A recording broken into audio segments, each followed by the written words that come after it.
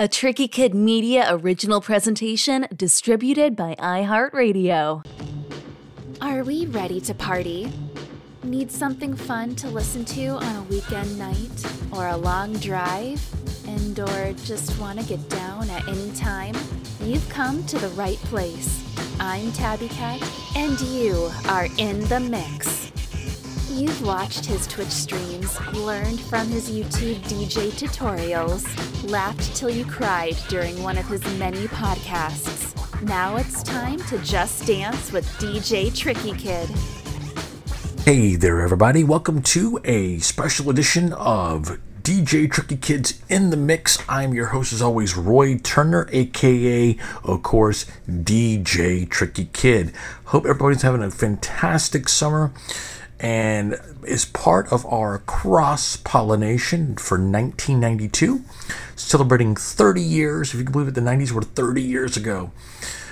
We're focusing, if you know, on our main show, Tricky Kid Radio, whenever we do these 30, 40 years. Right now we're doing the 80s.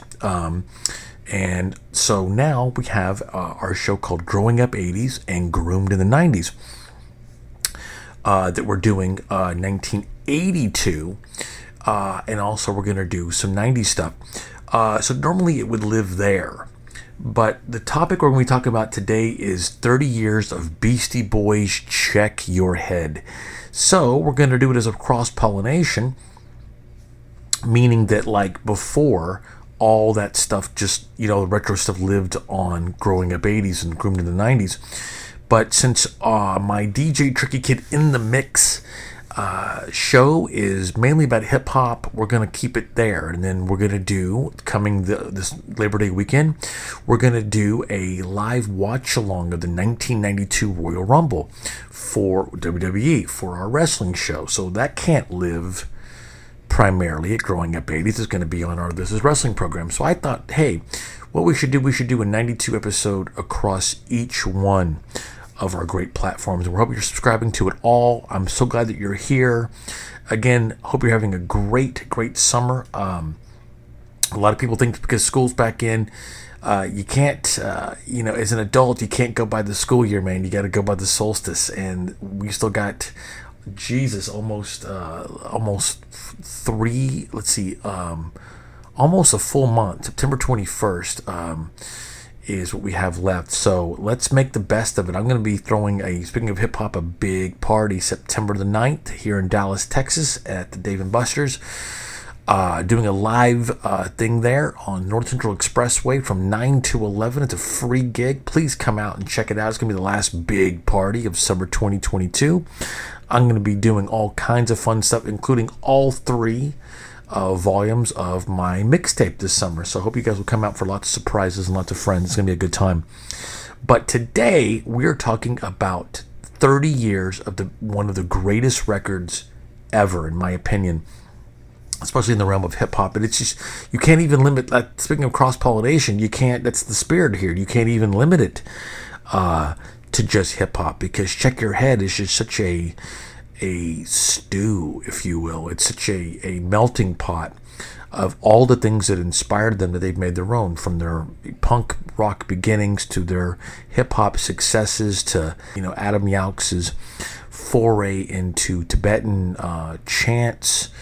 It came out of nowhere. In 1992, I turned 18. I should say, turned 18. So this was my senior year. It was just such a time of change and growth, and nothing scored that time. And I hope this happens for you in your life. When you turn 18, there was just this one record that shaped it all for you, because we had come from the world of metal, and we had moved recently. And so I was at a new school and had new friends, and now I'm listening to new music, and nothing literally framed and scored that magical time for me more than this record. So I had to find some people from that time, and I'm so happy to tell you that our special guest this week is my old friend Kelly Willis, who played a major role in all of that. And I hadn't seen Kelly, and my goodness, I haven't seen him in probably over 20 years. he had joined the Navy shortly after, like in December of 92. And so he was away for a while and kind of started a whole new life. And you know how things go with people. You kind of drift apart or you move around. I moved to New York for 10 years. So I found out he was literally 8 minutes up the road from me. And I was like, man, I don't want to repeat stuff. I want to save stuff for the main show with my talk with Kelly. But we saw the Check Your Head tour in 92 twice. And one of the nights, of course, was in June, right after the record had come out. The record was released in April of 92. We saw the show in June. And what was so cool is they didn't quite have the old handlers and the old money behind everything, where they were playing, arenas. They were playing these clubs, and unlikely clubs at that, you know what I mean? So you could kind of tell things weren't where they probably should have been. That was lost on us at that time, but I mentioned that because we would have made those shows without Kelly. He was just this wizard that just kind of, pre-internet, that kind of knew the ins and outs of things, and he drove us there and to both shows, actually. Well, actually, we rode with some friends on the second one in November with the Rollins Band, but it was just one of those great things where it just, those people in that time. And again, I can't think of anybody more that was responsible for that than Kelly. So I'm so glad that he's here. I can't wait for you to hear our conversation. I missed the whole Paul's Boutique thing, like a lot of people did. There was no tour, there was hardly any promotion, and even if there was, when that record came out in '89, I was so entrenched in metal that in living in a small town called Crowley, that it wouldn't have. My only outlet was MTV, and like Hit Parader magazine, and so if it wasn't there, I wouldn't have heard it. So it was guys like Kelly that were kind of had their finger more on the pulse of what was kind of going on, and a little more, adventurous. And thankfully we met, thanks to a mutual friend of ours. So anyway, I wanted to talk a little bit about this. Check Your Head is their third studio album. And of course, it was released by Capitol Records on April the 21st. And let's see here. It was recorded at the G-Sun Studios at Atwater Village, that's in California, in 1991, under the guidance of, this is where they were, kind of getting away from Rick Rubin, and they met this wonderful guy named Mario C. Mario C, you can't front on that. That's Mario Caldato Jr. One thing that I really want to stress, that I try to talk about with Kelly, is that this was lost on us too, that we were thinking, oh man, this is so cool. This is one of those back to basics, picking up their instruments thing. I had no idea at the time that they were previously a punk band prior. The only thing I knew about the Beastie Boys was, like most people, the Fight for Your Right guys. That's all I knew. But what, we were like, we thought this was an admirable thing, that they're, picking up their instruments again and starting over and making it real and shedding that old skin. But what really was going on is that they didn't have any money, and they needed something new too. They weren't going to be able to make a Paul's Boutique Part 2, and probably didn't want to. But but what's important to know is that, necessity is the mother of invention, right? Is that they picked up those instruments because they didn't have the budget, the sampling budget that they had. If they had, maybe we would have gotten something a lot different. So serendipitously, we got Check Your Head, which is, in my opinion, not only did it just shape, one of the most important years of my life, the year I turned 18, but it's just in our DNA, and it just changed us. I mentioned in my chat with Kelly that when we first saw the Pass the Mic, the first single, the first video, man, we were different people 3 minutes later.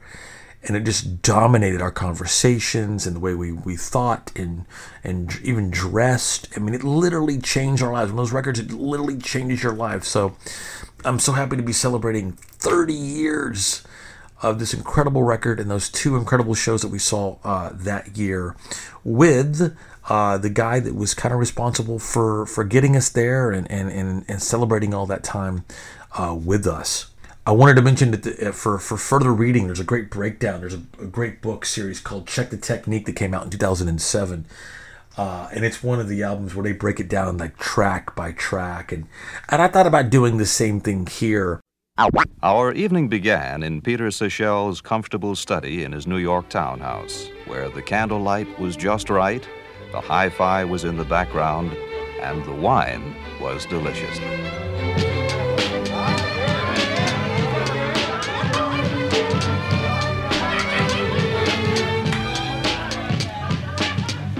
What's the secret, Peter? Naturally, I'll say it's the wine. It does go well with the chicken. Delicious again, Peter. Well, as you heard at the beginning of the show here for our intro, of course, you heard the song Jimmy James, which kicks off the record. Technically, for being completely, what you're actually hearing, the very, very first thing that you hear, of course, is this is a new song, or this is the first song off our new album, of course. That being a sample from the live version of Surrender by Cheap Trick, of course, from their famous Cheap Trick at Budokan record, one of my favorite records of all time, as well as. So it was pretty cool that they were like, well, you know, this is the first song on their new album, and to harken back to that.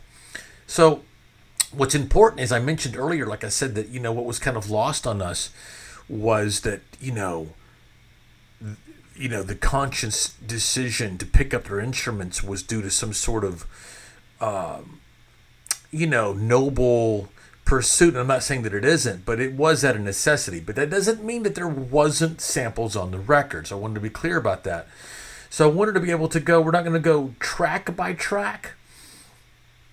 But we are going to cover a lot of it here. A lot of the reason why I say, because there's like 20 something songs on the record, and a lot of it is a lot of, like there's probably no reason to get into the Biz versus Anuj other than to say rest in peace to my man Biz. But anyway, all disclaimers aside, Jimmy James is very, very unique because the term Jimmy comes from, who we're talking about, of course, is Jimi Hendrix. And you might recognize quite a few Jimi Hendrix samples in there. And it was designed to be a tribute to him, actually from Adam Yauch. Adam Yauch spearheaded that thing. It actually started out as an instrumental track, and with scratching done by Yauch, actually. And that version of the song actually appears on the Jimmy. There's actually an EP because there was so many different versions of Jimmy James. It's more like a single, but instead of being like an A side and a B side, there's a lot of versions of Jimmy James that make up this. Like I said, it's almost like a little mini EP album thing. And of course, later on lyrics, were written. But here's where they ran into a little bit of trouble. Hendrix's family, of course, obviously owns the rights to most of his catalog, actually denied the group clearance to use the samples. They were able to keep Happy Birthday and Foxy Lady because the estate doesn't own those. Those were some earlier tracks that were owned by, I believe, the Sony publishing company there. But they were determined to keep the song on. This is how they envisioned the open the record, man. So they re-recorded Jimmy James, actually using samples that were similar to the Hendrix one, and that's actually the version that ends up being released on the record. So what you're hearing isn't exactly the samples, but a few months actually after Check Your Head was released, for whatever reason, Jimi Hendrix's family finally relented and gave them clearance to use the samples. So they were like, well, golly, we've already done it. The record's out. But they were so into restoring the original vision that what they call it now is the single version of Jimmy James was actually released as the third single from Check Your Head, and as well as a music video that came out in August of 1992. Now, the original version has since been used on the compilation now, of course, The Sounds of Science, and in other places where you can see it. The video we were talking about that came out in during the summer of '92, which we're talking about. MTV and VH1 credit the Jimmy James music video, of course, to Nathaniel Hornblower, which is Adam Yauch's alter ego. But on the Sabotage VHS tape that I used to have that actually came out in '94, the video was listed as being co-directed by Yauch. is Nathaniel Hornblower and Lisa Ann Cabasa, who was an actress and also Yauch's girlfriend at the time. So Jimmy James was very much Yauch's vision. And if you've ever seen, of course, the TV series News Radio, yes, there's a character named Jimmy James who's played by Stephen Root. And yes, the inspiration does come from this song. The samples that you hear are You Experienced? This, of course, is in the, single version, of course. Are You Experienced? EXP, Third Stone from the Sun, Foxy Lady, Still Raining, Still Dreaming, Voodoo Child Slat Return, and of course we mentioned, Happy Birthday, and there's quite a few others in it though too. There's Rockin' It by the Fearless Four, there's Beat Bop by Ramel Z and K-Rob, Fresh is the Word by Mantronics, and of course, as we previously mentioned, the Surrender by Cheap Trick. The next track on the album is a song called Funky Boss, and it's a cool song. There's not a bad song on this record, but it's definitely a track that is just very repetitive. It's got some great kind of almost bossa nova kind of salsa feel to it, but not a song that you would ever hear anybody say it's their favorite, but it definitely makes up the tapestry of this record. Gratitude is a really, really neat song. I have a deep connection to this song in particular. It was the fourth single. It was the fourth single, and it was released in October of 1992. So that fall. So we got, previously, of course, we'd had, Pass the Mic that started the whole thing off, and then So What You Want. And that was in the spring, summertime. In the fall, we got Gratitude and then eventually Professor Booty. But there's something really, really cool about this song. It's one of the only songs where you only hear one person singing, where Horvitz, of course, Ad Rock, takes the lead there.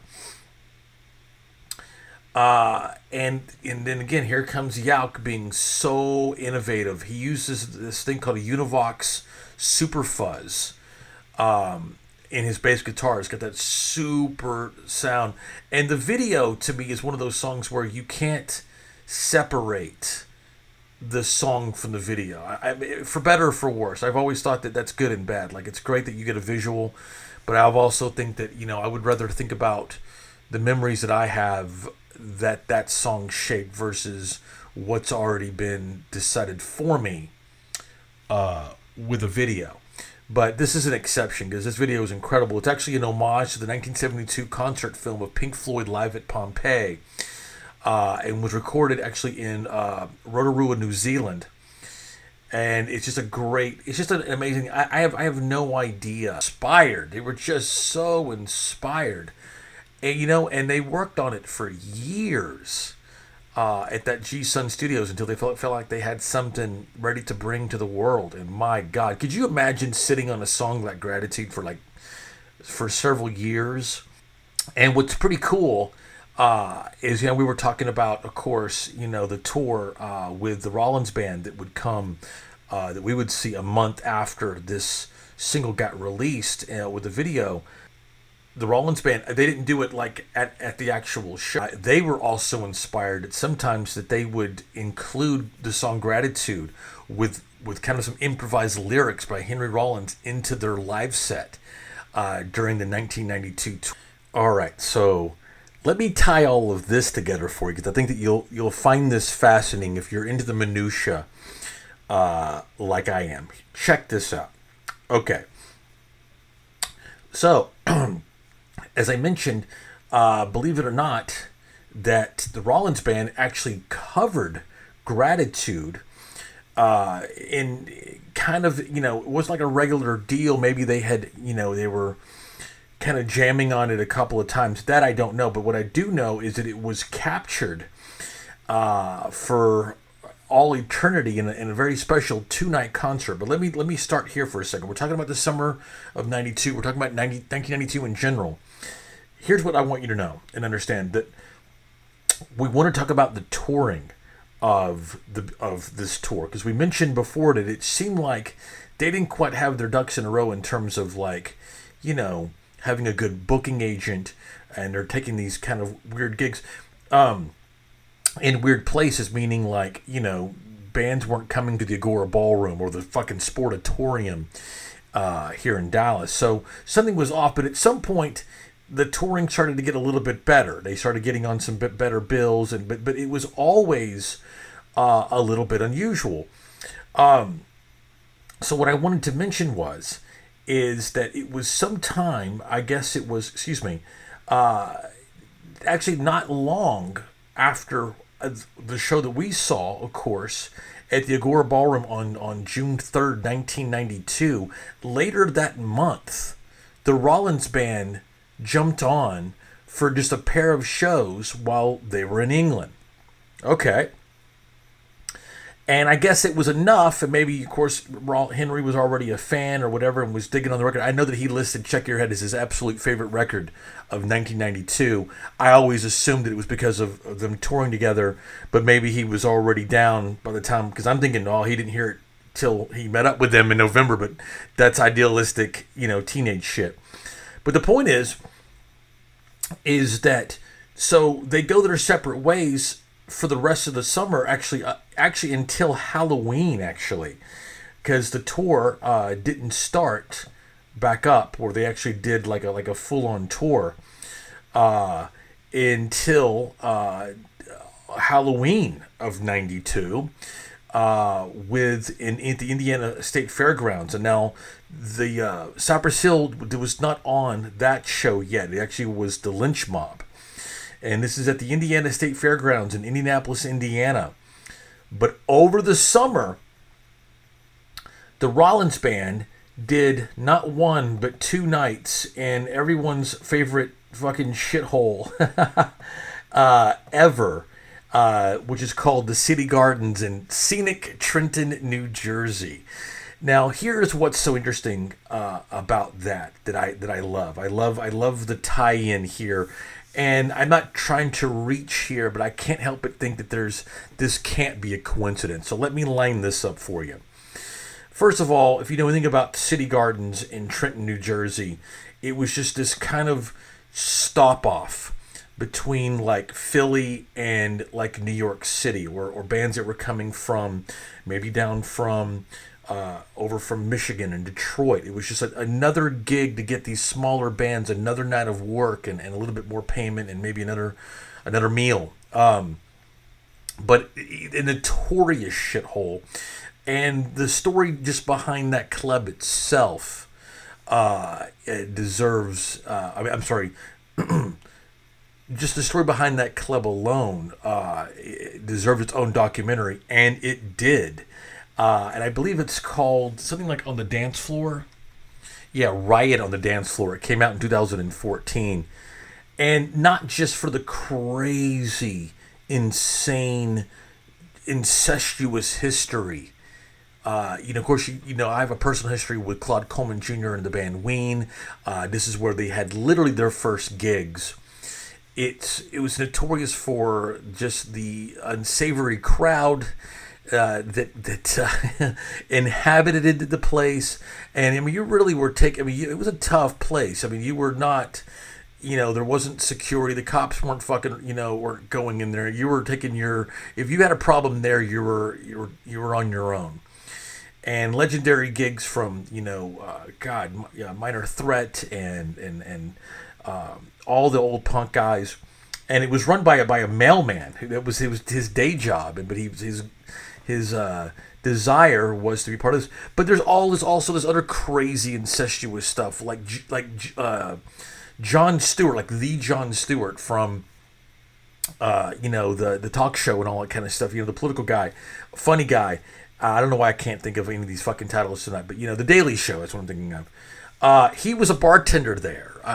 What's his name? James Murphy, of course, from LCD Sound System. He was I think he was like a bouncer there or something, while he's working with Larry David on the Seinfeld pilots and shit. I mean, just so much crazy history in that area. Well, I tell you that because, again, while during the summer, while the Beastie Boys were doing a separate tour away from the Rollins Band, they did 2 nights here on August 21st and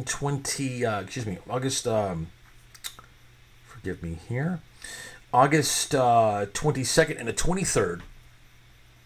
That was, again, recorded for a live record called Electroshock Therapy Conversion or something like that. Hang on.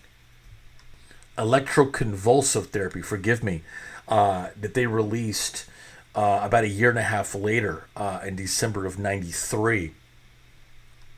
And man, whatever you think about Henry Rollins or the Rollins Band, this version of the band, Jesus, were just so insanely ferocious.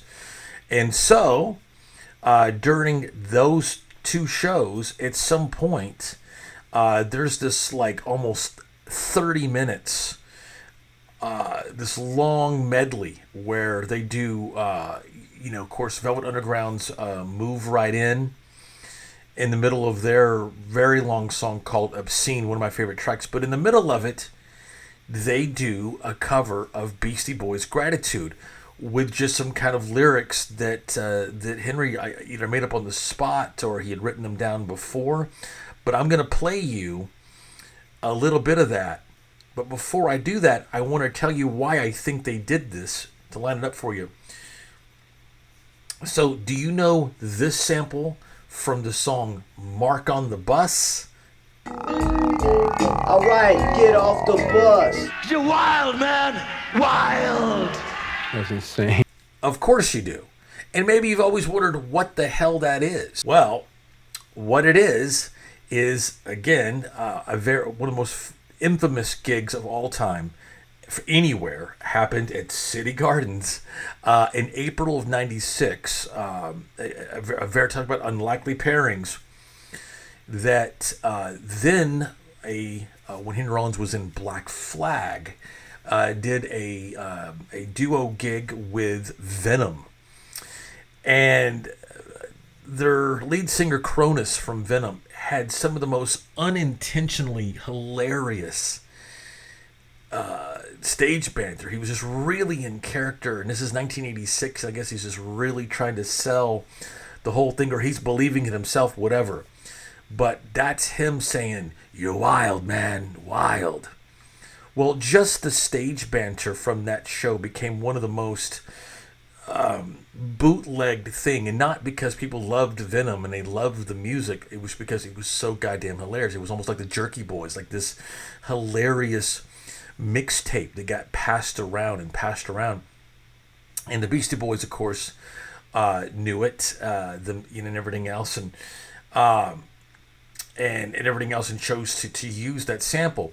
So I thought that was just kind of cool that during that summer when the Rollins Band returns to City Gardens and all the history there and Henry's personal history, who was actually at that gig, they covered Gratitude. And I'm going to play that for you right now.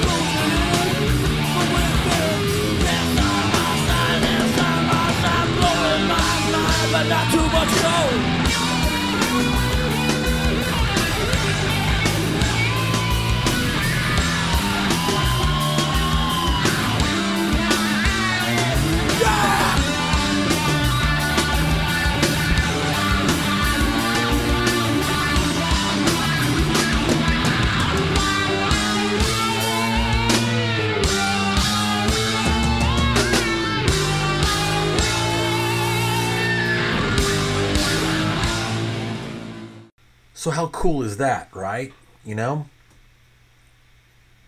And speaking of the tour, like I said, you know, it kicked off, you know, May 8th, 1992, of course, at Mississippi Nights in St. Louis. And again, the touring was always just such a wonderful, this wonderful mixed bag. Kelly, you mentioned about Firehose earlier that had come through town, and there's another notorious story, as you mentioned, about me and our mutual friend Jason Warner. We snuck in and we got thrown out for underage drinking, and we went outside and switched clothes and got back in, and it worked. So how funny is it that just a few months later, Firehose also toured with the Beastie Boys as part of this Firehose Basehead Beastie Boys package that did eventually find its way to Dallas, but it was Firehose and Basehead. But now, at this point, it was now also with the Butthole Surfers and oddly the Stone Temple Pilots.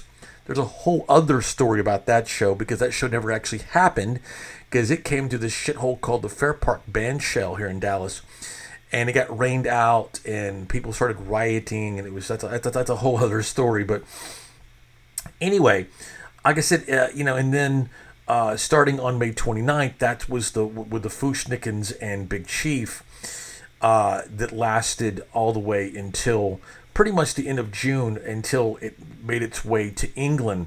And that's where they met up with the Rollins Band. When they got back to the States in July, they brought along L7 during their Bricks Are Heavy tour. And pretty soon, also, they added House of Pain, who were riding, of course, super high on their, of course, Jump Around that you still hear in every fucking car, you know, in the world. And then there was a one-off gig that August where the Beastie Boys L7 House of Pain package was now all three the opening act for Sonic Youth, who had a huge year in 1992. And it was in Sonic Youth, but instead of House of Pain or L7, it was Luscious Jackson, which, my goodness, I would have loved to have seen that. I think that only happened for a couple of dates, but my God, how wonderful would that have been? Then, of course, they go back to England for the big festivals in August. But believe it or not, talking about, like I said, some really mixed bag gigs. There was actually a gig on October the 3rd of 92 in Glasgow, where the Beastie Boys were in the middle of a gig between Megadeth and Pantera, Texas's own right here. So if you ever wondered if Pantera and the Beastie Boys did a gig together, the answer is yes. And then, as we mentioned, they hooked up, that Halloween in Indianapolis with the Rollins Band and the Lynch Mob, which were soon replaced by Cypress Hill. And that was the touring for the Check Your Head cycle. All right, so still here with us here, going through track by track of the landmark album Check Your Head from the Beastie Boys from 1992 as part of our big 1992 series. And we mentioned, of course, the Rollins Band doing this wonderful live cover, but they're actually not the only ones to do it. Actually, people actually even recorded it. Refused covered this song for their Demos collection, and there's another punk rock kind of hip hop band, the Transplants, off their 2017 covers EP. Think about that. What is that? 92, 2002. It's like 15. What? No, it's like 25 years after the fact, somebody else is covering it. And there's also this kind of rap rock band called Bull Ball, covered it on one of their records even a year later in 2018. We're going to take a quick break and be right back with more Tricky Kid Radio. While we take a short break, let me assure you this isn't an ad you can afford to skip. Simply be entranced by my voice so you can hear from these great sponsors. And now, back with more Tricky Kid Radio. Once again, your host, Roy Turner. What's up? This is the infamous serial wax killer Beastie Boys DJ Assassin Mix Master Mike, and you're tuned into my man DJ Tricky Kid. Don't be a clown, don't sleep. Check it out, y'all. Anyway, let's get into it, man. I'm going to bring on my man Kelly Willis, and we're going to rock out, and we're going to chat and dive deep. Here's what's so great I love about you being here. Yeah. Is that when you don't see somebody for a long time, it's the next day. When you're as close as we were, and hopefully we will be again in the times that we shared together. Yeah. It's like when you see them and during that time of your life, it's like the next day. Yeah, I pride myself on having a great memory, but being here with you already, there's so much shit that I haven't immediately that's coming to my brain like, oh my God, remember this? Yeah. I don't think any band or anything dominated my interest, my friend's interest. Yep. That year. And so to celebrate 30 years of one of the greatest albums ever fucking released, ever, that is just a part of my DNA and this gentleman's DNA sitting across from me, who I have not seen in, golly, I want to say 20 plus years. Yeah, I think so. Yeah. Ladies and gentlemen, please welcome the mighty Kelly Willis has joined us here today. Hey. Kelly, welcome to Tricky Kid Radio. Nice to be here. For the mighty album Check Your Head, let me tell you my perspective, and let's give the people a little bit of art history first as well. Yeah. So my closest friend at that time, of course, was Chris Todd. He was, yeah. And he and I, and of course our third musketeer, Steve Ainsworth, we grew up in this shitty little town called Crowley, Texas. Mm-hmm. And in 1990, Chris had moved to the HEB area, and a year later, I followed suit.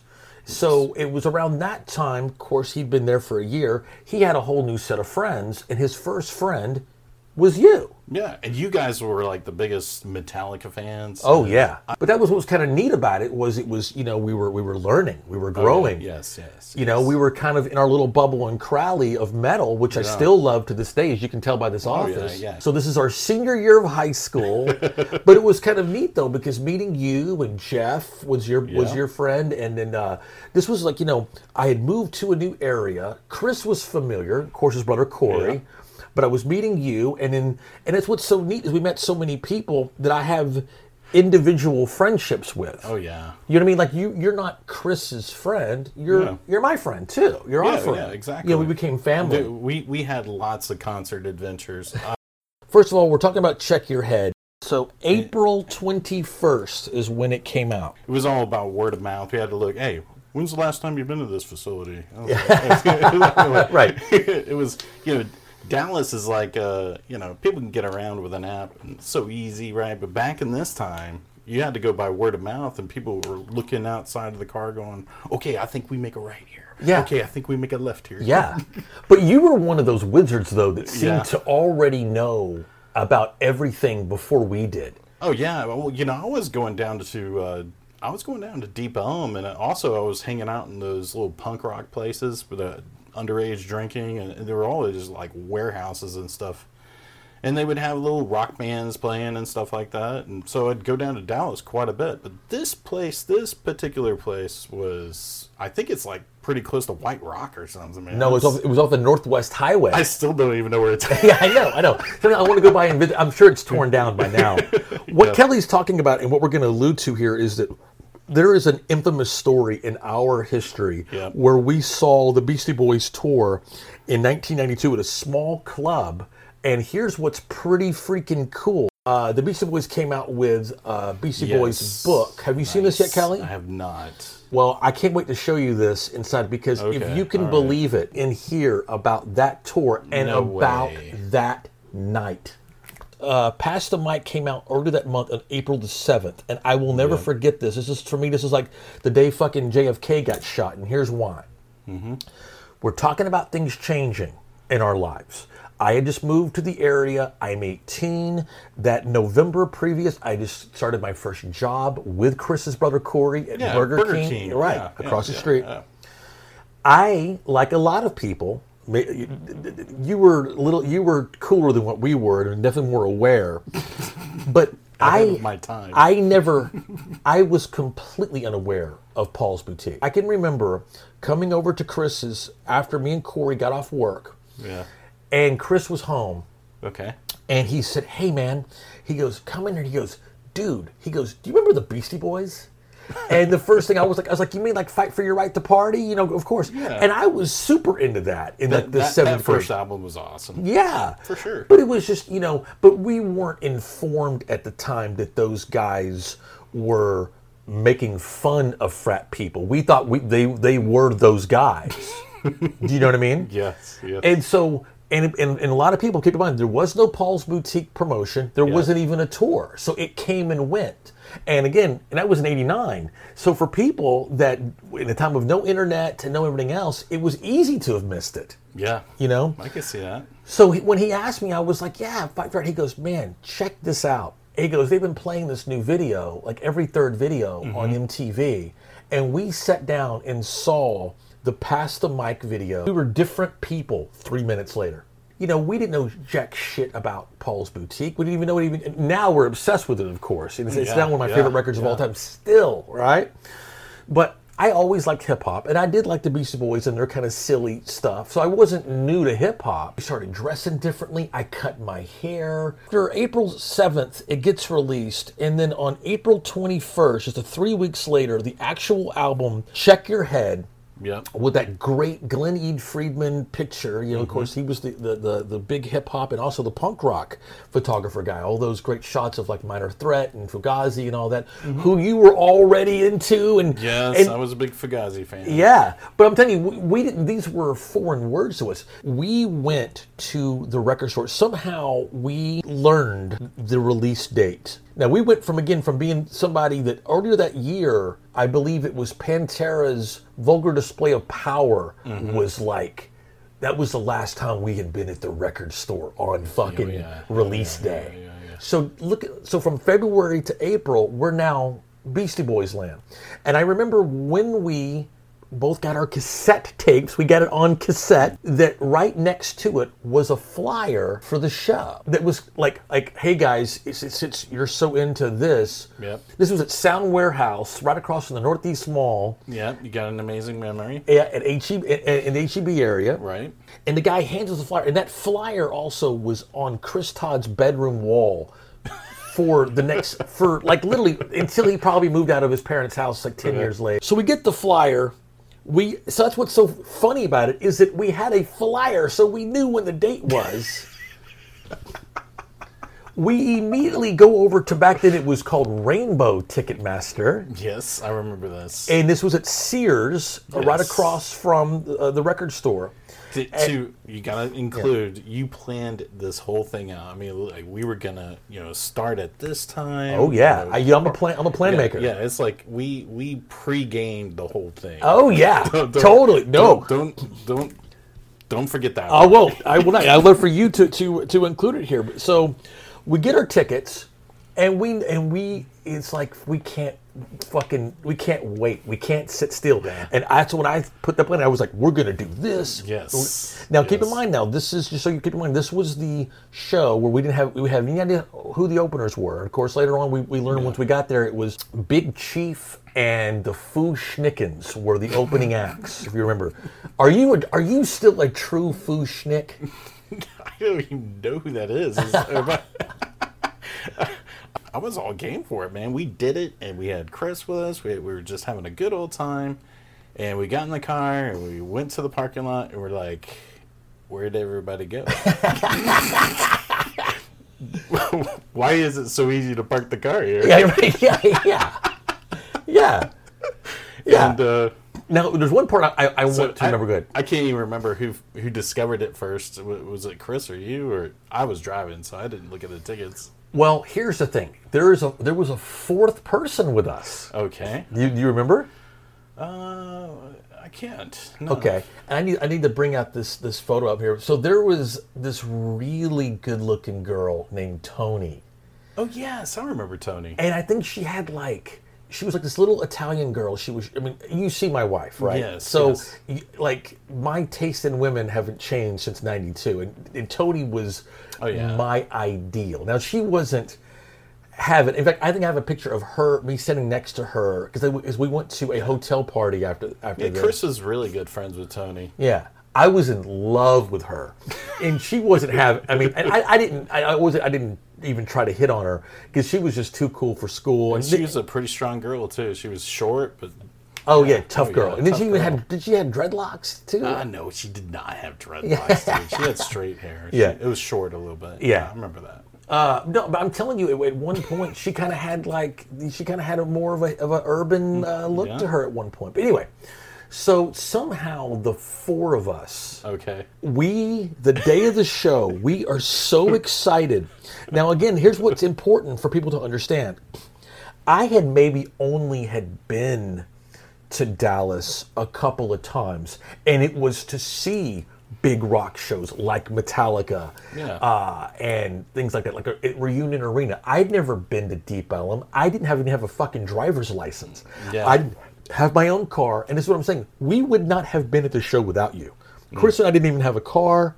We'd never been anywhere. You're this wizard that already knew about the Dallas Observer, and you were in on shit. Definitely. Yeah. You know what I mean? Us to get into a car and to go to a concert on a Wednesday night, and we're going to a club now. Mike D says something about how they were basically starting over in 1992. You know, they weren't playing the arenas. Yes. They were, and here's what a lot of people don't get, and I want to get into with you pretty heavily, is that I can remember so cool that they had picked up their instruments again, and they were getting back to their punk rock roots and all this, and now they're playing clubs. Yep. What we learned later is that the reason why they picked up their instruments again was because they didn't have any fucking money. Think about that, okay? Paul's Boutique. The sampling budget on that alone was $150,000 in 1989 dollars. 1992, they didn't have any fucking money. So they had to pick up instruments. That was completely lost on us in 1992. Agree? I had no idea. Right. Totally clueless. Yeah. So they're starting over. Yeah. They're playing a club. But he says something in that documentary where he goes, but those shows were packed. And what was important about the shows being packed is that the previous time they had toured was the License to Ill tour. Remember, there was no Paul's Boutique tour. Yep. The people that were coming to those shows then were all the shitty dickhead frat boys that mirrored what they were putting out. Now, somehow in 92, it was people like you. It was the cool kids. It was the Fugazi kids. And it was do you know what I mean? And I'm just like... It's the real Beastie Boys fans that show. Right. But what were they? You know, it was the people that never got to see the Paul's Boutique tour that had discovered it. Yeah. But me and Chris were not those people. You were. Yeah. I loved them. You know, so tell me this part here. So the four of us, like you said, we get into your car. We travel to a bad part of town to some nightclub. This is a dope story, man. And we're all just sitting there going, I don't know, man. I know this is the right place. That's what Chris said, right? And we look at the ticket and we're like, holy crap, we're 1 month early. It may have been more like 2 weeks, but who cares, right? And Tony was... I think every time I tell this story, 1 month sounds better. It does. Yeah, we'll stick with 1 month.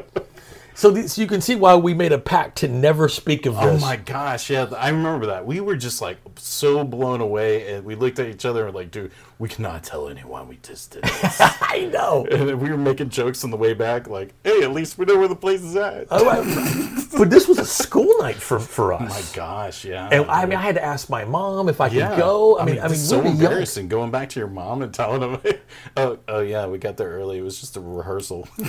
I think I just came in and just said, "Oh, the show was great. We're going again. We're going again in a month." You think do the real one? We're going again, right? That was hilarious. But I remember you and Chris were up front. Tony and I were in the back, and I'm just like, we're driving my mom's car, which is like a Mazda. I can't remember. It was like a 4-door Mazda car. Well, you were proud of that car. It was. I thought I was like riding like in a nice car. I did have an accident on the way back from a punk rock show, and so she wouldn't let me drive it anymore, and I had to get my own car. That's why I had the Z28 Camaro. My dad wouldn't buy me a car, so he gave me a boat, and it was my brother who gave me the car, because every now and then I'll tell the story. I actually told it to my kids. You shouldn't do drugs, kids, because you'll end up like me going to a Beastie Boys concert a whole month earlier. It was hilarious.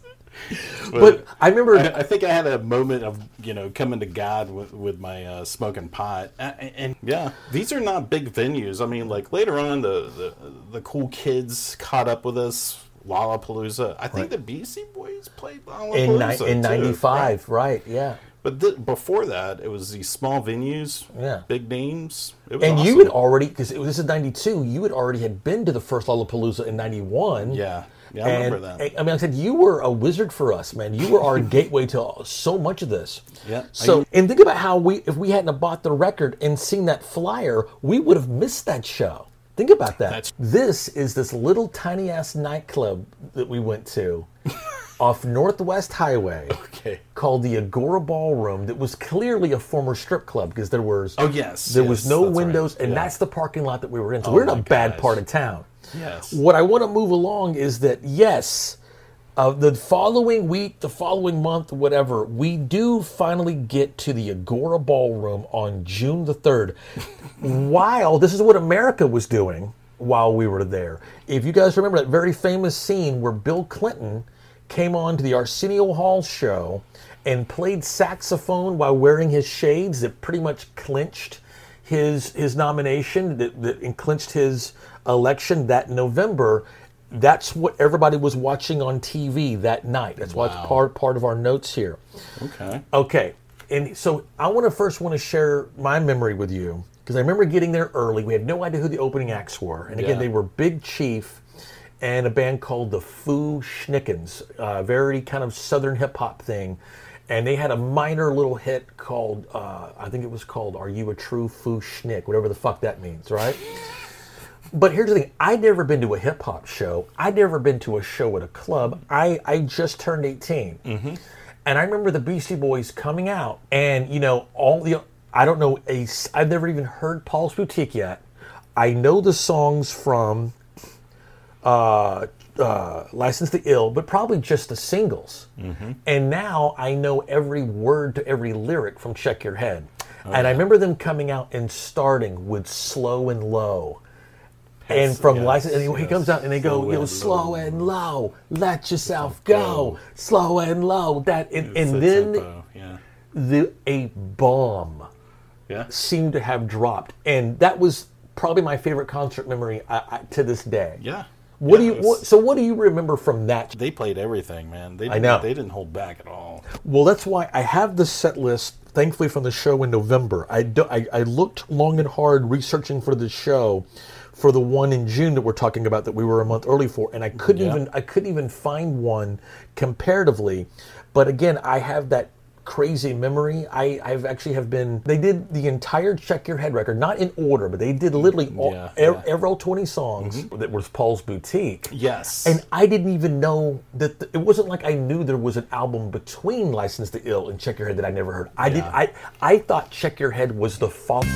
Tricky Kid Radio is distributed by iHeartRadio and is available on Spotify, Apple Podcasts, and the Google Play Store.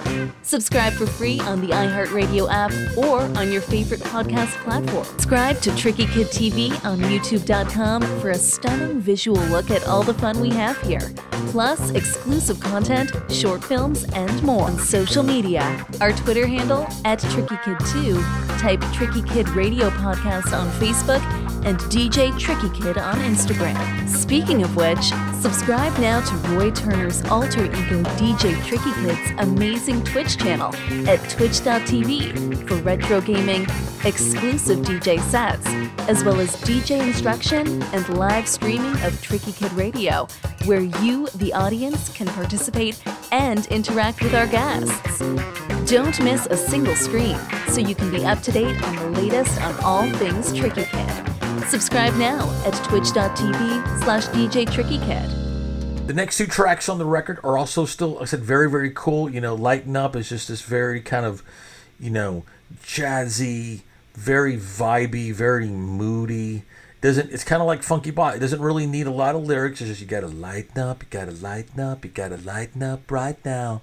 Just kind of a repetitive kind of thing. And I love that, that shine like the sun. I love that, but it's not designed to be a lot of wordplay and a lot of rapping, but it definitely, the album would be, in hindsight, it would be incomplete without it. You know, if I were to get a copy of it and it wasn't there, I'd be like, where is Lighten Up? Finger Licking Good. I've talked to people that are, it's a bit of a polarizing song. I don't think there's anything on this record that isn't just perfect. And that's another track that feels like, you know, it probably could have been left off, but I still love it. But you know, definitely not a single, but still something that, again, like I said, I love everything about this.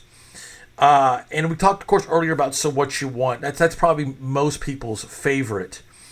It's just kind of got that. It's just so perfect. It's so quotable. It's just so funky. Every time you hear it, you're glad to be hearing it. You never tire of it. It's just perfect. It's just one of those, you know, a hit is a hit, and my God, that is a hit. Of course, this is the second single from Check Your Head. It was released on June 2nd, literally the day before, I think, that we saw that first show there in Dallas. And again, like I said, there were samples on this record. Of course, this one, you know, famously has Just Rhyming with Biz by Big Daddy Kane and Biz Markie. You know, a lot of people think that, that the only Biz contribution, this is that's a big part of it. And also, I've Been Watching You by the South Side Movement. And man, again, and the video is just so much fun. It's just so incredible. Of course, again, directed by Nathaniel Hornblower, aka Adam Yauch.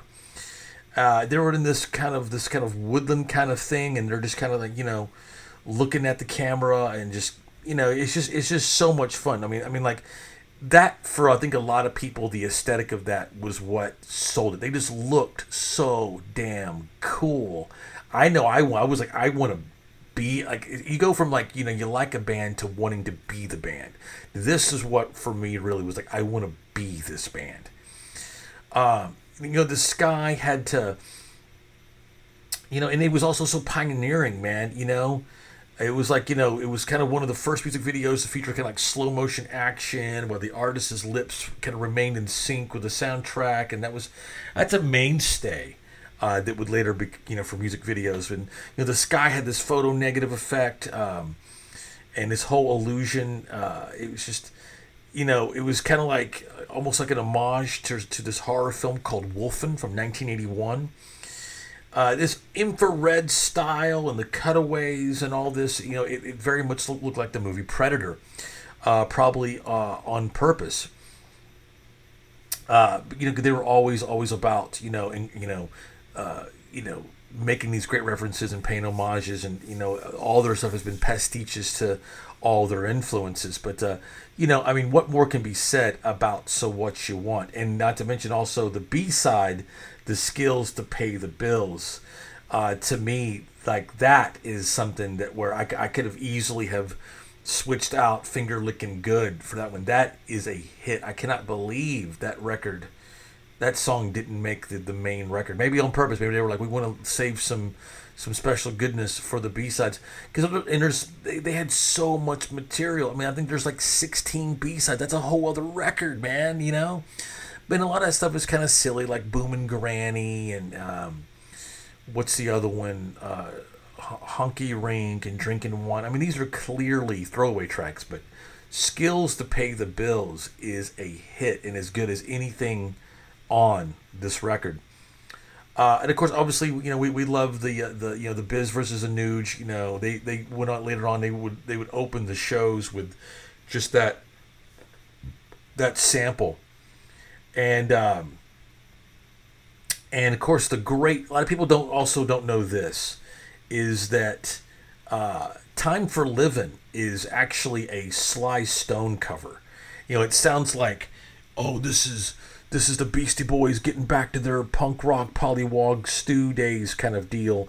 And, you know, and very much so in a sense, because it also is from the band Frontline, who was a total punk band. So they just kind of mixed Frontline with Sly Stone lyrics and stuff, and just, I mean, God, what a mashup. the word mashup didn't come out until later, but man, they almost basically invented the mashup with Time for Living. I'm going to save Something's Got to Give because that might be my favorite track on the record, and you're going to hear that song in its entirety at the very end of this very episode. That's what's going to close us out. So, and what's so neat about that song is that there were so much. If the album seems a little, weird and a little uneven at times, because there were some stuff that they tried to record. Like think about Paul's Boutique and what they were doing with the Dust Brothers and the Delicious Vinyl, Mike. His apartment and all that kind of stuff. There was some stuff from that apartment that made it onto this, and that track is one of them. That's why it sounds so blissfully stoned out and stuff. I absolutely love it. Then after that, then of course you have a lot of really fun skits that are very much almost in the vein of like the B-Boy Bouillabaisse that closes the Paul's Boutique record. Very just short little burst of awesomeness. You got the Blue Nun. Now, Stand Together is a legitimate song, and that's as heavy as it gets. And then you got, of course, instrumental stuff like Pow. I love the Maestro. Groove Homes, Live at PJ's. To me, all of that to me, from like the Blue Nun through Mark on the Bus, to me is just one track to me. That's just how I always listen to it. To me, that's the sequel to B-Boy Bouillabaisse. And we mentioned, of course, Mark on the Bus having that great Venom sample from that tape that got passed around. And that is the only work that is entirely credited to, says Mark on the Bus. That's Mark Nishida, of course, Money Mark, the keyboardist on the record. And then, as we mentioned, they closed 1992 with Professor Booty. Another great track, of course, as we mentioned. And then, but we're not done there. In terms of the actual record, there are two more instrumentals in threes, and of course, Namaste. And that is the first time I'd ever had seen or heard that word, and I think I called it something very mispronounced for years. I didn't realize that this was, obviously a thing of gratitude, a way of saying gratitude, again, like their single, but in the Tibetan sense. And I didn't know this immediately about Adam Yauch like the rest of the world. Like I said, and I mentioned, of course, the Japanese bonus tracks. I mentioned, Mike D performing Nettie's Girl on his birthday in Dallas.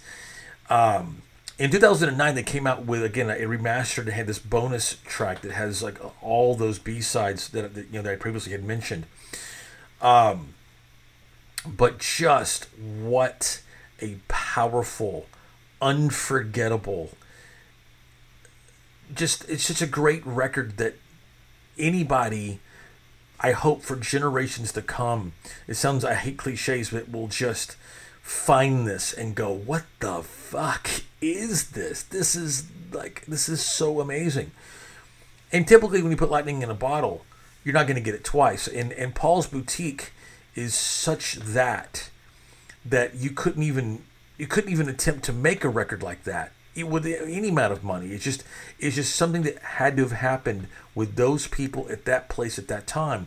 And Check Your Head is such an expansion on that. It's actually better songs and better songwriting, regardless of which one you favor. And it was very much you can also say, because they went almost right back in and did Ill Communication. It came out 2 years later. And I love that record too, very much so. But not sure it gets any better than this. It definitely, I think their favorite record was Hello Nasty. They actually came out in '98. That's also something that's crazy inspired. And I can't wait to do a whole special on that one too. That one clocks in at 20 plus songs and another 20 something plus bonus tracks. I mean, they had so much inspired material It was like it's like the Beatles. It's like the Beatles were only together for like 6 years and came out with like 500 songs, and they're all good.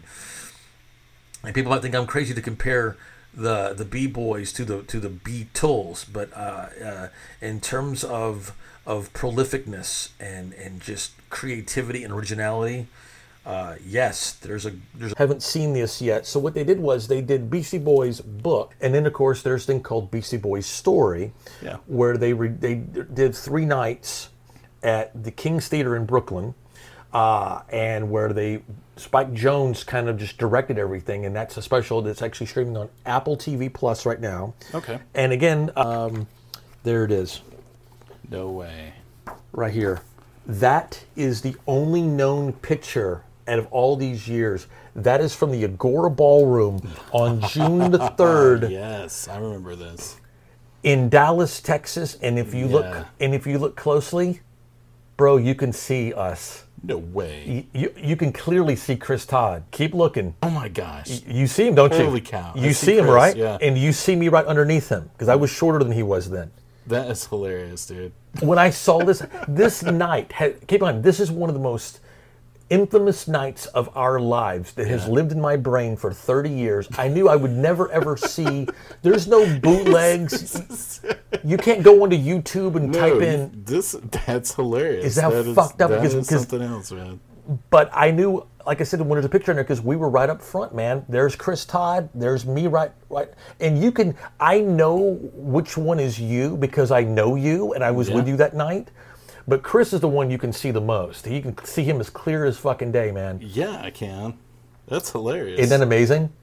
Now, it is, again, June the 3rd. And the summer of 1992, is it fair to say that there wasn't anything that was playing more in heavier rotation? I do know, this is kind of funny too, that of course much later that year, the first Rage Against the Machine record came out. I didn't know who they were until I saw them open for House of Pain the following March. Yes, they're a pretty darn good band. Yeah, not bad. But that summer, again, and it was so funny how they waited from June from So What You Want. That was the video that was. So when I think of the summer of '92, I think of being at Chris Todd's house. Mm-hmm. I think of working at Burger King. Mm-hmm. I think of playing Street Fighter 2. Yes. And I remember we had. Two's good at Street Fighter 2. His Chun-Li is amazing. Well, the gamers out there know that because too, when he beats you, he's like, what just happened? Oh, I'm sorry, I wasn't paying attention. Did I win?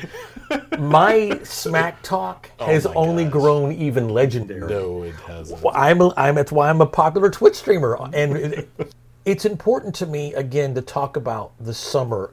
And I have a few notes here I wanted to bring up. But I think probably one thing you're probably missing here is the way we partied was totally different. Yeah. Than it was literally when you see like shaking up beers and having a good old time, man. It was literally we were living the Beastie Boy life. Every time we party, man, it was crazy. I remember a New Year's party, man, and we went over. It was some guy's house in Hearst. It was always some guy's house in Hearst, right? Or usually we get a hotel room or something. Sometimes too. And we would just you see the videos where they shake the beer up and spurt it everywhere.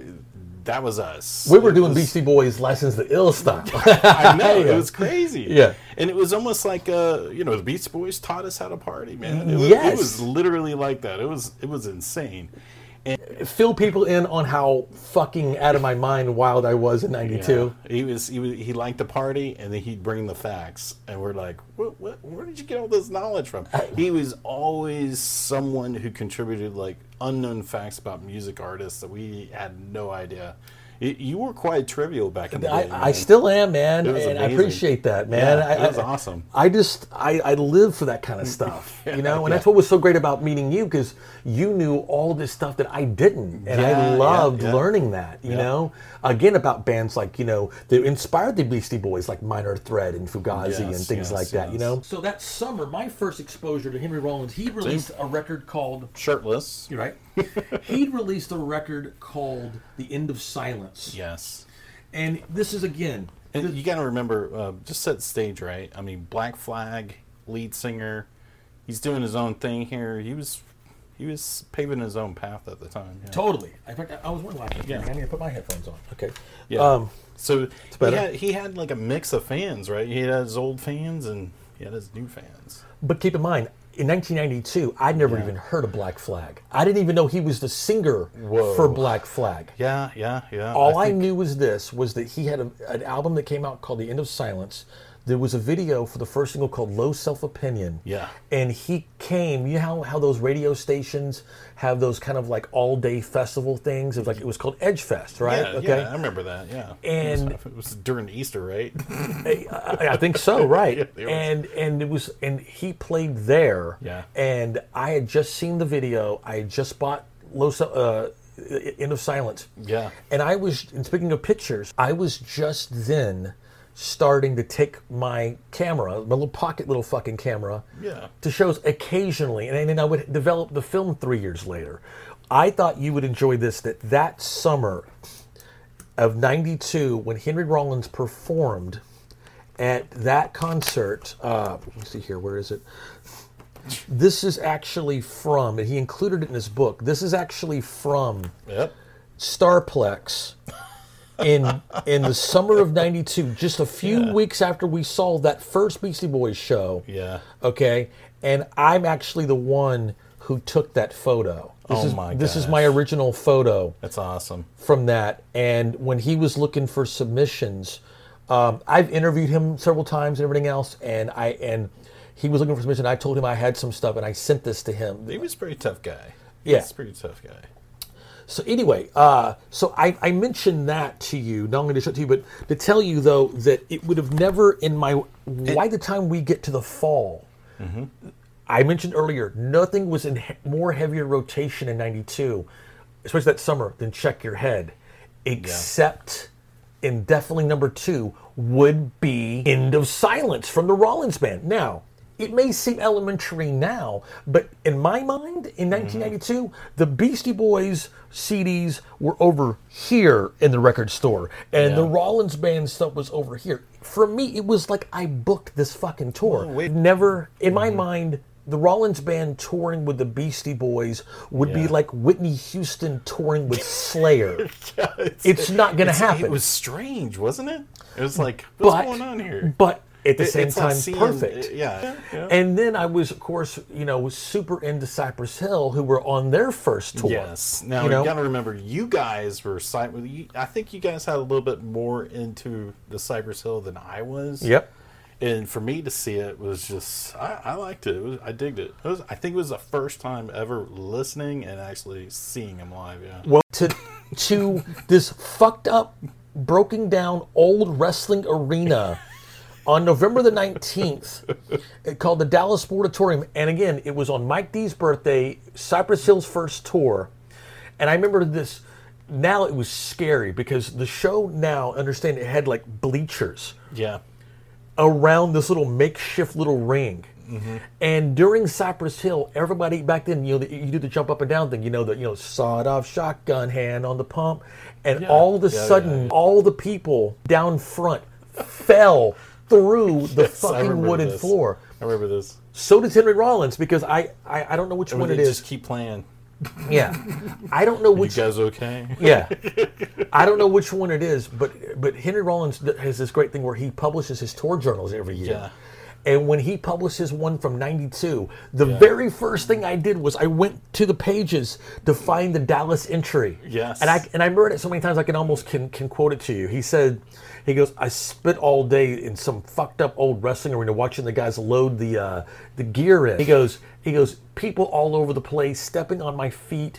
He goes, during Cypress Hill all these kids like fell to the floor. Henry Rollins was a poet, by the way, guys. If you don't remember this, he wrote books. We saw one. Yeah, it was amazing. And he does these spoken word tours and stuff. I mean, like straight up poetry. Like he would actually publish it. Yeah. But he would publish his tour journals like every single day. Yeah. And then he goes, and I didn't realize this, that it was actually billed as a co-headlining thing. It wasn't like the Rollins band was opening for the Beastie Boys. It was billed as co-headlining, meaning that they were each going to get to play an hour and a half. And if you remember this, because of the situation on the fucked up floor, and by the time Henry Rollins had started, the place was in fucking shambles. Yes. And who was the voice of reason? Who came out by himself to calm the crowd before Henry Rollins took stage? Do you remember? I can't remember this. I think it was... Who was it? It was Adam Yauch. That was Adam Yauch? Adam Yauch, of course, MCA, and he was just now starting to do his, what we now knew later was his whole kind of Tibetan kind of monk, kind of thing. Yeah. And he came out, and Chris was obsessed with Yauch. Like that was everyone's favorite Beastie Boy, of course, is Mike D. Yeah. But Chris Todd's favorite was Yauch. Okay. And Yauch walked out. It wasn't like, ladies and gentlemen, Adam Yauch. He just grabbed a mic. He saw a situation, and he came out and just calmed everybody. Yes. Now, I didn't realize that I had gotten cheated out of 45 minutes of Rollins Band, or I would have been a lot fucking madder about it. But what I do remember, I can remember being on the bleachers and singing every word to Henry Rollins' set. And Tony, that girl, was down here, and she was looking at me, and like, how does he fucking know do you know what I mean? Yeah. And I can remember wanting to impress her, like, I know the fucking word. Yeah, you know what I mean? Like, and then I remember Henry Rollins. I remember again, of course, he performs in a pair of shorts, just kind of like what you saw in that photo, and it was hot. I mean, the guy was sweating. Oh God! It was like a damp, steamy, hot. Like you could smell everybody's armpit. Yeah, but imagine that. Back then, that was the thing. When you go to a show, I mean. But this was unusual. I mean, this was people were picking up blood. Well, yeah, but this wasn't a concert venue. Again, this was some little fucked up building that they would have, wrestling in, and they had no permits. Again, they had no booking agent. That's why they were doing gigs like at the Agora Ballroom. That's why they were doing gigs like the Sportatorium. They were starting over. They had no booking agent, nothing. They had no money. But it was awesome because it was fucking awesome. I'll never forget it. Right? I mean, like, well, if they play the big venues, whenever you see a big venue, you really don't get that, close up, and or what you don't get is anything is possible. Yes. Okay. Yes. And in my mind, it's kind of like I felt like that was like the last time I saw the Beastie Boys many, many times after that, and I did get to see them play this kind of crazy. Kind of like hotel gig up when I first moved to New York at the Highland Ballroom, actually. But, but that was the last show that just felt fucking dangerous, right? Yeah. So I remember this kid gets up on stage, because back then people were stage diving at every concert. They'd seen it on MTV. Literally. People were stage diving at Dixie Chicks concerts. I mean, you watch Woodstock 94, they're stage diving during Crosby, Stills, and Nash, who went on right before Nine Inch Nails. So anyway, I remember a guy gets on stage, and he's right in front of Henry Rollins, and before he can jump off, Henry Rollins grabs him by the shirt and pulls him right to his face. Oh, yeah. And goes, "Don't get in the fucking singer's face when the fucking singer's trying to fucking sing." Yes. And toss this kid. And then the Beastie Boys come out, and we thought that all hell hadn't already broken loose. Dude, everybody started jumping. From the bleachers. The kids had already fallen through. They'd already had fallen through the fucking thing. And everybody was like, "I know what we'll do." And I was part of it. Yeah. Let's dive from these bleachers onto it. It's crazy, man. This is a set list that is so insane. How you mentioned earlier about how long they would play. And how I mentioned earlier, too, about how I used to work this band called Ween that would do these 3-hour shows. Back then, the Beastie Boys, it was like seeing, instead of getting out there, you see hip-hop show, and most hip-hop shows are very brief, by the way. They're only about 45 minutes long. Yeah. And even at this show, which could have ended... Wait, 45 minutes long? Typically, most hip-hop shows that you go to, like if you go see Wu-Tang, like you mentioned, yeah. It's 40, 45 minutes.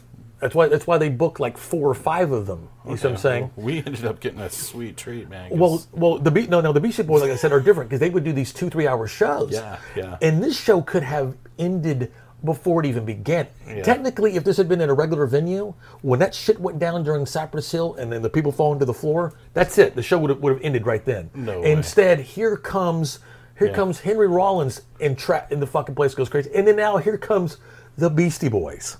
Yep. Who had the rowdiest fucking fans. It was different than the beer shaking License to Ill fans. They were more of these like kind of punk rock scary fans, right? We were amongst different folks. Right. Yeah, I remember that. So I just kind of wanted to go through here. Look at this dream fucking set list here. Jimmy James, of course, it starts off the Check Your Head record. Yeah. Of course, and this is where I'm now. Shake Your Rump. That was awesome. Yeah, but see what I'm saying? Like I didn't know Shake Your Rump. This made me go. I want to know that song. This is what led me to Paul's Boutique. Oh, okay. Then Pass the Mic, and then we go back a little bit for the new style. Even way back with Egg Raid on Mojo, a Minor Threat cover, and then they pick up their instruments. They do a Minor Threat cover, Transit Cop, and In Threes. These are all. Punk rock songs. Yeah. More Check Your Head, Live at PJ's, Stand Together. Then they go back to Posse and Effect from the first record. And then here is this great medley they did of Paul's Boutique. Eggman, High Plains, Hello Brooklyn, back to Check Your Head, Finger Licking Good, back to Paul's Boutique with Looking Down the Barrel of a Gun. And then I remember this so well. When they did the whole Rhyming and Stealing, they did that Alibaba and the 40 Thieves. Dude, that was dope. And the whole place was just going crazy. Yes. And then this great Check Your Head medley of instrumentals. Pow, Namaste, and then, of course, Something's Got to Give. That should have been the concert right there, but since it was Mike D's birthday, he came out by himself, remember, and did Nettie's Girl and Michelle's Farm. And then they joined him because he sings lead, of course, on Time for Living. And then we get the Maestro. Then Slow and Low, Skills to Pay the Bills. And then So What You Want with Cypress Hill. Yes. And that ended the show. It was for me, that was just a concert, right? But looking back at it, it was the greatest night of my fucking life, man. It was pretty crazy. And then that December... was the 5th and final single was released from the record on December the 15th. This is how we closed out 1992 with Professor Booty, which was the beginning of that song is awesome. From the Warriors, he goes, "Yo, man, I don't want to be hanging out with them dudes." He goes, "I hear she's been giving that stuff out to all them graffiti guys." Yo, shut the fuck up, Chico, man. Like, we didn't know what that was then. We know it now. Man, it's awesome. But make no mistake about it, man. Like I said, they had to go back to their roots. They had no fucking money. So they picked up their instruments, reinvented themselves, and gave us one of the greatest years of our life. It was awesome. It was incredible. And when they played, man, it was like bam in your face. Everything I wanted in the Beastie Boys was that night. I remember it. It was pretty cool. It was fucking awesome. I think when they started playing, everything... Maybe the reason why I totally forgot about that floor, crashing out and all that is because the Beastie Boys were so damn good. Yeah, right. Or maybe you buried it somewhere deep in your psyche. But I remember leaving that show in that van, and I don't remember who this guy was, but there was a friend that we haven't mentioned that was a friend of theirs, and he almost looked like he could be like the male version of Tony. He was kind of like Hispanic, perhaps. Nerdy looking guy, almost looked like Milhouse, but like black hair, glasses, tiny guy, but cool as shit, man. I think you were talking about his name was Rico or something like that. Yeah, he played drums. Nice kid. Him and Sanders were buddies. Right, he was Eric Sanders' friend. Yeah. And I think wasn't also Ian McCarty was with us. I feel like too. Yes. And I remember on the way home, I don't know what I was riffing on, but I was riffing on something, and everybody was screaming, laughing at whatever thing I was, me and my I riff on something funny and whatever. Yeah. But what was funny though is you probably just making fun of the floor dropping and. Or just something. I would have done something that they were like they still come up to me and tell me, dude, my sides were fucking hurting. But that what made me kind of like we talked about at the very beginning how you and I became friends. Yes. Because of that night, I became friends with all of them in a way. I never really did the individual thing like how you and I are. But I'm saying, but I made an impression with them that they never forgot it. Because every time they see me, they go, "Remember that night? I've never laughed so much in my life." And I don't even remember what it was I was riffing on that they thought it was so funny. I can't remember. It was something. I was riffing on something. It's just one of my things. But I remember that car ride home being so happy, and we were in laughter and joy and friendship.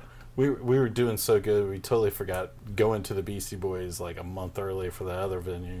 Yeah, well, that was earlier of course, that the beginning of summer of June 3rd. Yeah.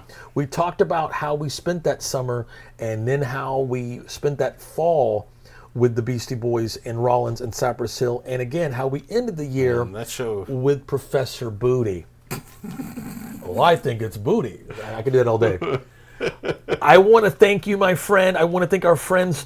Dude, thanks for taking me back. It's almost like we went in a time machine, man. Yeah, I'm telling you. I'm going to have to get that book, though. Oh, no, you got to get this book. Oh, yeah.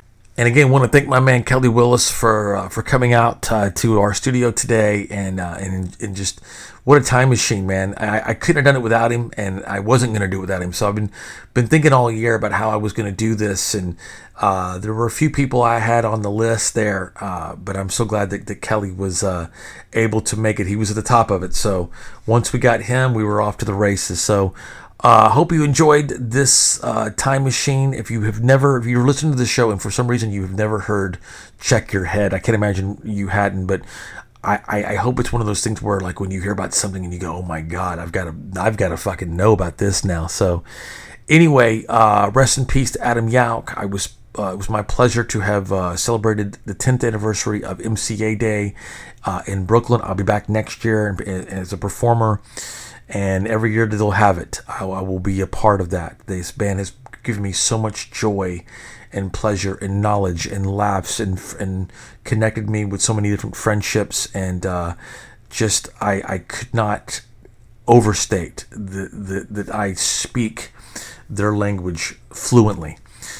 So once again, I hope you'll join me, of course, in person on September the 9th. At Dave & Buster's here in Dallas. I will be doing a live watch-along for the 1990 Royal Rumble with Rick the Sign Guy from WWE on September the 4th. Check out my Twitch page at twitch.tv/DJ Tricky Kid. And again, we got a lot of more summer left, so hope you're jamming out to my mixtapes that I've been putting out once a month this entire summer. This has been one of the best summers of my entire life. I hope it is for you as well, and I'll see you next week. Next week on Tricky Kid Radio.